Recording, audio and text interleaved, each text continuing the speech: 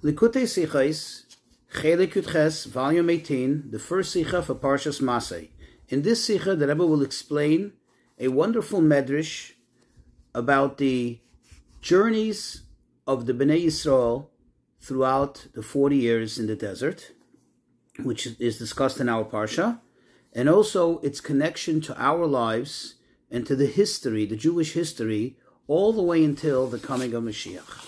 So in our Parsha, it enumerates all the 42 journeys which they made in the desert. So the Medrash says on this, and in fact Rashi brings most of this Medrash, it gives us a parable. In the parable it says, what is this compared to? For a king whose son was sick, the prince was sick, and he traveled with him to a distant place in order to have him healed. As they were coming back, as they were returning, his father started to point out all the journeys, all the stops they made, and he said to him, here we slept, here we were cold, we caught a cold, here we cooled off, here you literally, it's translated, felt your head, meaning you had the headaches, you were a little ill. Says the Medrash, so too, Hashem said to Moshe, enumerate all the places in which they angered me, where the Jews, the Bnei Yisrael, angered me. This is the Medrash. And that's why it says, Eile Masei Bnei Yisrael, quote, these are the journeys of the children of Israel from when they left Egypt until they came to the Promised Land. So this is how the Medrash explains it. But there are several questions here. When we take a closer look, we understand that everything in the Torah is with absolute precision. So if that's the case, we need to understand not only this metaphor, this parable in its general sense, okay, but, that he was sick and that he had to be healed. I mean, why use that as an example? Why couldn't it just be a parable about a king traveling with his son? But also we have to go into the details. What is this thing about, specifically about the place that we slept, the place where we cooled off, and the place where you had a headache, where you felt your head, okay? And also we need to understand how this expresses best the moral of this parable. How exactly does this connect to the moral of the parable? Where do you see the connection? That's one question. Another question is, we see in these three examples, the Medrash gives these three examples for the entirety of all the travels, of all the journeys that they made, all the 42 stops. But this is only three examples. It doesn't say, etc., so to speak, to give the impression this is only a short list of examples and there are more in the parable. Rather, this seems to be the sum total of all the examples. How can that be for all the stops in the 42 journeys? And also, another question. If you think about it, the example of, we got cold, we cooled off, or maybe you didn't feel well, you had headaches, you had your migraines, that in some way can possibly be understood as a suggestion for the time you angered me, as a moral for the nimshal, for when the Jews traveled and they angered Hashem. But how is this first example of having slept in a certain place, how is that something negative? What's wrong with sleeping? You come to a place, you need to sleep. You can't travel 42 journeys, so to speak, without sleeping, without resting. So why would that be an example of something negative? Now, in addition to these questions, there are general questions in this entirety of this parable. And here it is. Hashem says, as the Medrash concludes, that Moshe, I want you to enumerate, I want you to go over, to relist all the 42 journeys they made, all the stops they made throughout the years, in order to point out all the places where they angered me. The question is, we didn't anger Hashem in all these places. In many places, in many of these stops, wonderful things happened. And we don't have any record in the Torah for the Jews having made Hashem angry in those places. Neither they complained or they did anything wrong. They just happened to stop there and then they moved on. And there was nothing negative about it. So why does Hashem refer to all the journeys as having been journeys that angered him. And then another question. If you look in the parable, what does it say? That when they were returning, when the king and his son were returning, Hashem pointed to each place and he said, the king pointed to each stop as they were going on their way back and making the very same stops. So it implies, so it seems, he was pointing out that, look, this place, this is what you did, this is what happened here, this is what happened here. But here, they're not returning. They're not going back on all these 42 journeys. In fact, they're going forward. They're leaving these 42 journeys and going into Eretz Yisrael. So how is this a parable? How is this a mashal for why Hashem instructed Moshe to enumerate the 42 journeys? So in order to answer this, let's take a little analysis. If we analyze closely, we'll realize that the three examples in the parable, they actually correspond to the very first three stops or journeys that the Bnei Yisrael, that the children of Israel made as they left Mitzrayim, up until Kriyas Yamsuf, the splitting of the sea.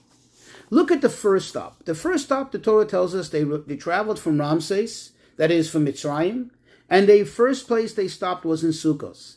There, as Rashi tells us, they, quote, slept overnight. So you see the sleeping is a direct parallel to the first stop. In the second stop, they came to Asam.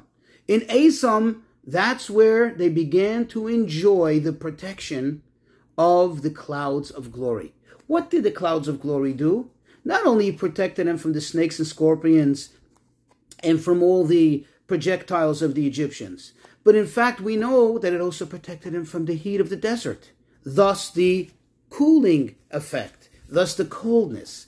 And the third one is when they arrived at Pi Hachiros. Remember when Hashem had them stopped here in order to confuse the Egyptians, and immediately they started to complain. And what did they say? We would rather work, we would rather be enslaved to the Egyptians rather than dying here, than being killed in the desert. This is a rationale. This is something that uses the head. Thus, the parable of the headaches, of using one's head. And you see clearly how these are the first, that corresponds to the first three journeys that they made prior to the splitting of the sea.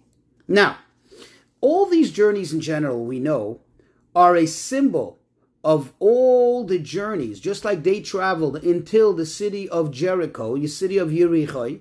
The word Yericho comes from the word reach, which means smell. This is also a symbol for the general journeys of Am Yisrael from the beginning, from when we left Egypt, from the Exodus until the ultimate settling, until the ultimate entry into Eretz Yisrael, the coming of Mashiach, which also has to do with smell. As we know that Mashiach will be the one to bring about the Geula, the redemption, and the final and absolute settlement in Eretz Yisrael. And Mashiach is the one, as it says, quote, he is Moirach Vadoin. He will be the one to judge by smell. He will be able to smell and know if something is true, if something is false, if something is good, if something is bad. It will be the absolute way of judgment. Thus, when they traveled, it all is symbolic of all the stops that we make throughout history, all the trials and tribulations of Am Yisrael until we reach the ultimate destination. In fact, the splitting of the sea is a micro example of what will happen when Mashiach comes. What happened to the splitting of the sea? The evil, the bad, the Egyptians were done away with. They were killed. They were destroyed. They were annihilated. Thus, what will happen when Mashiach comes in a much greater level, in a macro level, that the entirety of all evil, of all darkness will be done away with, will be totally killed, and there will be only good and only life. And this corresponds obviously to the coming of Mashiach, the splitting of the sea. So what does it come out from this? That since these three steps are only into the coming of Mashiach, only into the splitting of the sea, which is a symbol of Mashiach, then of course the question becomes more intensified. How are these three examples, which only represent 3 parts, 3 steps in the journey, and only until the point of Kriyas Yamsuf, a splitting of the sea, how does this now become also representative of the entirety of the journey, of all the stops that we make, all the trials and tribulations, all the ups and downs that we have as Am Yisrael until we reach the ultimate time? So the question is not only about the first three, but the question also is about the general descent. You see, what is really the whole idea of these journeys? What is really the whole idea in all of this? What's behind all of this? So if we take a look, if we better understand this, the idea behind all of this, the journeys that is as we know, it begins with the first journey that we ever take. Before even being in the world, before being in Egypt, before traveling through the desert of the nations. Now, why is it called the desert of the nations? It's called, euphemistically, the desert of the nations, because just like the Jews traveled in the desert is a desolate place, or as described, a place, Lo Yoshav Sham Adam, that man is not settled there. And when we mean man, we mean also the ultimate man, Hashem himself. This is in the general sense throughout all our journey, throughout all of history, where we're traveling through the trials and tribulations, we're traversing through all the nations, all the challenges that we have from the nations, and going through places, going through life, going through history with places that oppose the settlement, so to speak, oppose the existence of Hashem. And our job is to go through all of that, and our job is to come to the ultimate end of the journey, which is Mashiach. Where does this all begin? With the very first journey. The neshama, the soul, comes down from a place of light. It comes down from the greatest source of life into a place of death, a desolate place, a place that negates godliness, at least in the open, a place where you do not see the light the way it's seen up there, the way it's appreciated by the neshama before it comes down here and becomes confined to a body that lives in this world, that needs this world in order to exist. Why does this all happen? Well, we know this is all orchestrated by Hashem himself. And this is the concept of Yerida Tzorech Aliyah, that there is a descent for the purpose of ascent. The greater the descent, the more the trials, the more the challenge, the greater the ascent, the greater the accomplishment. And the truth is that Chassidus takes it a step further, that not only is it a descent, a downfall, so to speak, but for the purpose of ascending later, but moreover, it turns out that in the Yerida itself, in the descent itself, in that moment of challenge itself, there is the greatest ascent, there's the greatest accomplishment. We just don't see it. It feels like something negative, but really it's the ultimate positive because it's happening by Hashem himself. However, even though we know this, we could learn this and we could convince ourselves of this, but while we're going through that, quote, descent, while we're going through that challenge, while we fall, while we slip, while we get challenged by the world around us, in those moments, even though our minds can tell us that, yes, remember, be aware of the fact that this is coming from Hashem, so this is a great thing in itself, but it doesn't feel that way. It doesn't seem that way. In that moment, the person is not behaving like a Jew, or the person is being restrained from behaving like a Jew should behave, like Hashem wants us to behave. Thus, that idea of all the journeys being an idea, an entity that, quote, angers him. Because you see, not only is it something that angers and displeases us, it feels uncomfortable, but so to speak for Hashem himself, in that moment, Hashem himself is, so to speak, even though he's the one who orchestrated it and he has a greater purpose in it, he himself, so to speak, is not happy with it, is not excited about it, is not, so to speak, content with it. So in that moment, it's as if it's also angering, quote, him every single step of the journey, every one of the 42 stops in that journey. However, when Mashiach comes, when we reach the ultimate goal. And we're there already.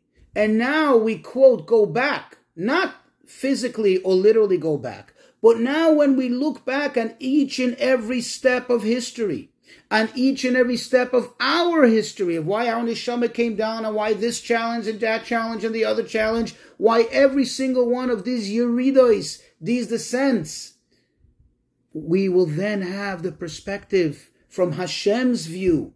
We will appreciate it, as it says in the Pasuk, one of the ultimate prophecies of Mashiach, Oidcha Hashem ki anaftabi. That when Mashiach comes and we have the proper vision, we have the proper perspective, we're going to quote, thank you Hashem for you've inflicted punishment on me. Because then it will no longer be punishment. Then it will no longer be bad. We will see the absolute good that's in it. Think of it just as an example. These are my words, not the Rebbe's words. But think about even a time coming when Mashiach comes, when not only will the Holocaust be, okay, it makes sense, but it'll be something that we will celebrate, we'll appreciate why Hashem did it, and we'll actually be happy and thankful that it happened. Likewise, again, just to summarize, during the time it's happening, during the time of the journeys, the descent, quote unquote, it's a time of lahachiseni. It makes me angry. Not only us, but it makes Hashem, so to speak, upset. He's not happy about it, although he's the one doing it, because there's a deeper reason in there. But when we come to the time when we're on the other side and we're able to look back, that's where the mashal, the parable, tells us about going back and looking at each and every stop. Then we appreciate it. Then we're excited about it. How do we have the strength to go through all of these journeys and go through all of this difficulty and challenge, which, as we said, in the time of the challenge, it's legitimately a challenge and a difficulty and a hardship? That's because in the parable, what do we see? The king didn't just send his son off, but he traveled with him. The king is there with you.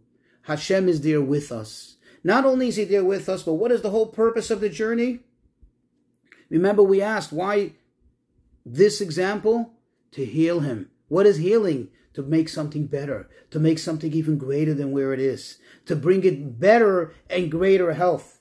Thus, that is the whole purpose of our journey, excuse me, to where we're going, to the ultimate destination, which is the coming of Mashiach. And now we can very well understand how the Yerida, the descent itself, is not only for the purpose of Aliyah, but how it's an Aliyah, how it's an ascent in itself. And now we can understand why these specific three examples and how they play a role. You see, because you can ask, if you think about it, the first three journeys, how were they negative? In other words, if we look at the rest of the journeys, talking about the other 39, the balance, the 39 journeys, post the splitting of the sea and on until they arrived at where they are now at this point in our Parsha, ready to go into Israel, there we can understand perhaps that in the sum total, they are all the same. They all have a common thread, which is they angered Hashem, because the Medrash says that Ilu Zachu, had they merited, had the Jews been in the proper standing and not having complained prior to the splitting of the sea, then they would have came out of Kriyas Yamsuf and not stepped on any dry land other than Eretz Yisrael. They would have walked, they would have just sprinted right in to Eretz Yisrael and never have to look back again. So we could understand how those 39 are, so to speak, the Yerida. They are our descent, they are our problem, so to speak. And we're saying that it all comes about because Hashem, so to speak, makes it happen, as we'll soon see. But how can we explain the first three being from Hashem? Or you can look at it vice versa. The first three we see directly are from Hashem, but how do we say the other 39, Hashem is there with us and it comes from Hashem? So in order to better understand it, there's a verse in Tehillim in the book of Psalms, in chapter 66, verse 5, that says, Noira alila al b'nei Adam, which could also mean that Hashem makes schemes, amazing, wondrous schemes, tremendous schemes on the people of man. Meaning that Hashem is the one who makes it happen so that a person should slip, that a person should be in a situation which unfortunately leads them to sin, and therefore leads them to fall from their stature, in order for them to grow even more from it later. Or as we explained, the fall in itself is already a growth. Now, the truth is that if this is the case, then one can argue then this takes away free choice. Of course it doesn't. Because as the Mittel Rebbe explains, the second Lubavitcher Rebbe, Rabbi Dov Ber Lubavitch explains, that there are really two kinds, there's two different scenarios in this very idea that Hashem makes things happen. You see, there are those which is clear and obvious. In other words, it's very direct. You see Hashem put a person in a certain situation. Hashem made a circumstance as it is, and it's very, very clear and obvious that the reason why the person, for example, is not doing a certain mitzvah is because they can't, because Hashem put them in that situation. Versus the other type, which is the typical one, where on the surface it doesn't seem to have a direct connection with Hashem. It's not obvious that Hashem made this person fall into that circumstance and slip and, do the wrong thing only to later grow.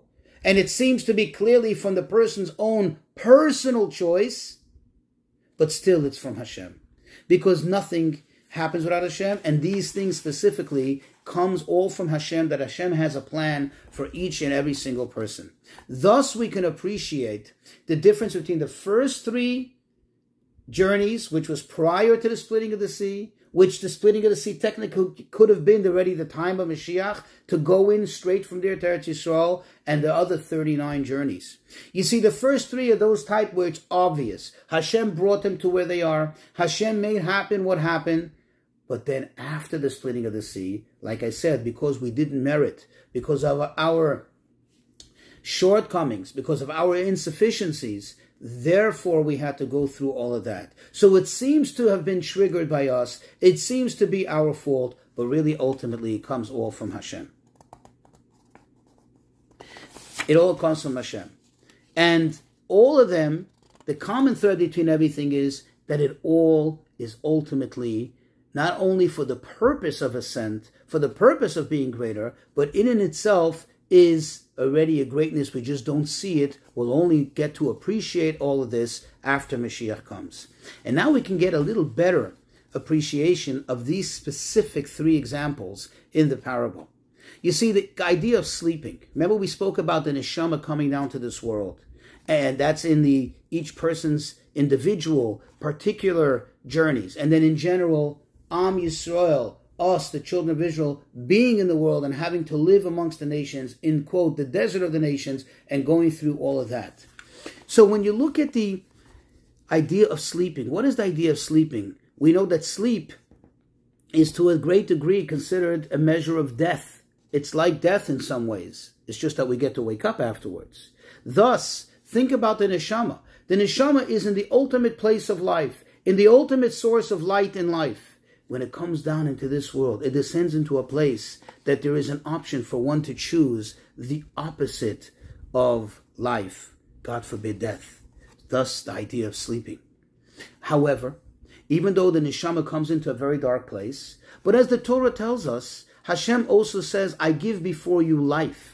That means I also give you the counterbalance to the death, to the bad, to the evil, to the darkness of the world. So you should be able to choose. Otherwise, it would be very difficult to choose the good. This is the, quote, cooling off idea.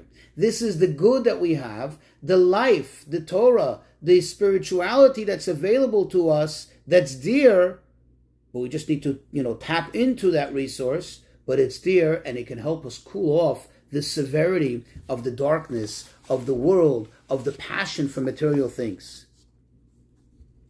However, in order for us to have true and absolute free choice, Hashem gave us intellect.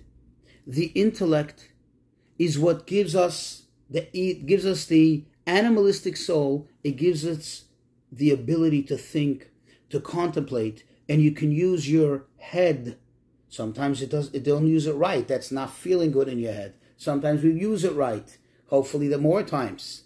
This is where we have the ability to overpower our emotions, our instincts, our temptations. This is captured in the example of where Hashem says, in these places you felt your head. That means you were slightly ill with your head. The Talmud tells us that a michush means just not feeling a little bit, is not an outright sickness, is not an ailment. Okay, there's a difference in an illness and just not feeling a little well. When you don't feel a little well, okay, it's not a big deal. Sometimes you just, you lay down a little bit, you rest, you relax, you feel better. If chas v'sholom, someone's sick, someone's ill, that's a whole different story. So likewise, when our mind goes back and forth and we're thinking to do the right thing, not to do the right thing, that gets captured in this category, in this example, this parable of you felt bad in your head, you had a headache.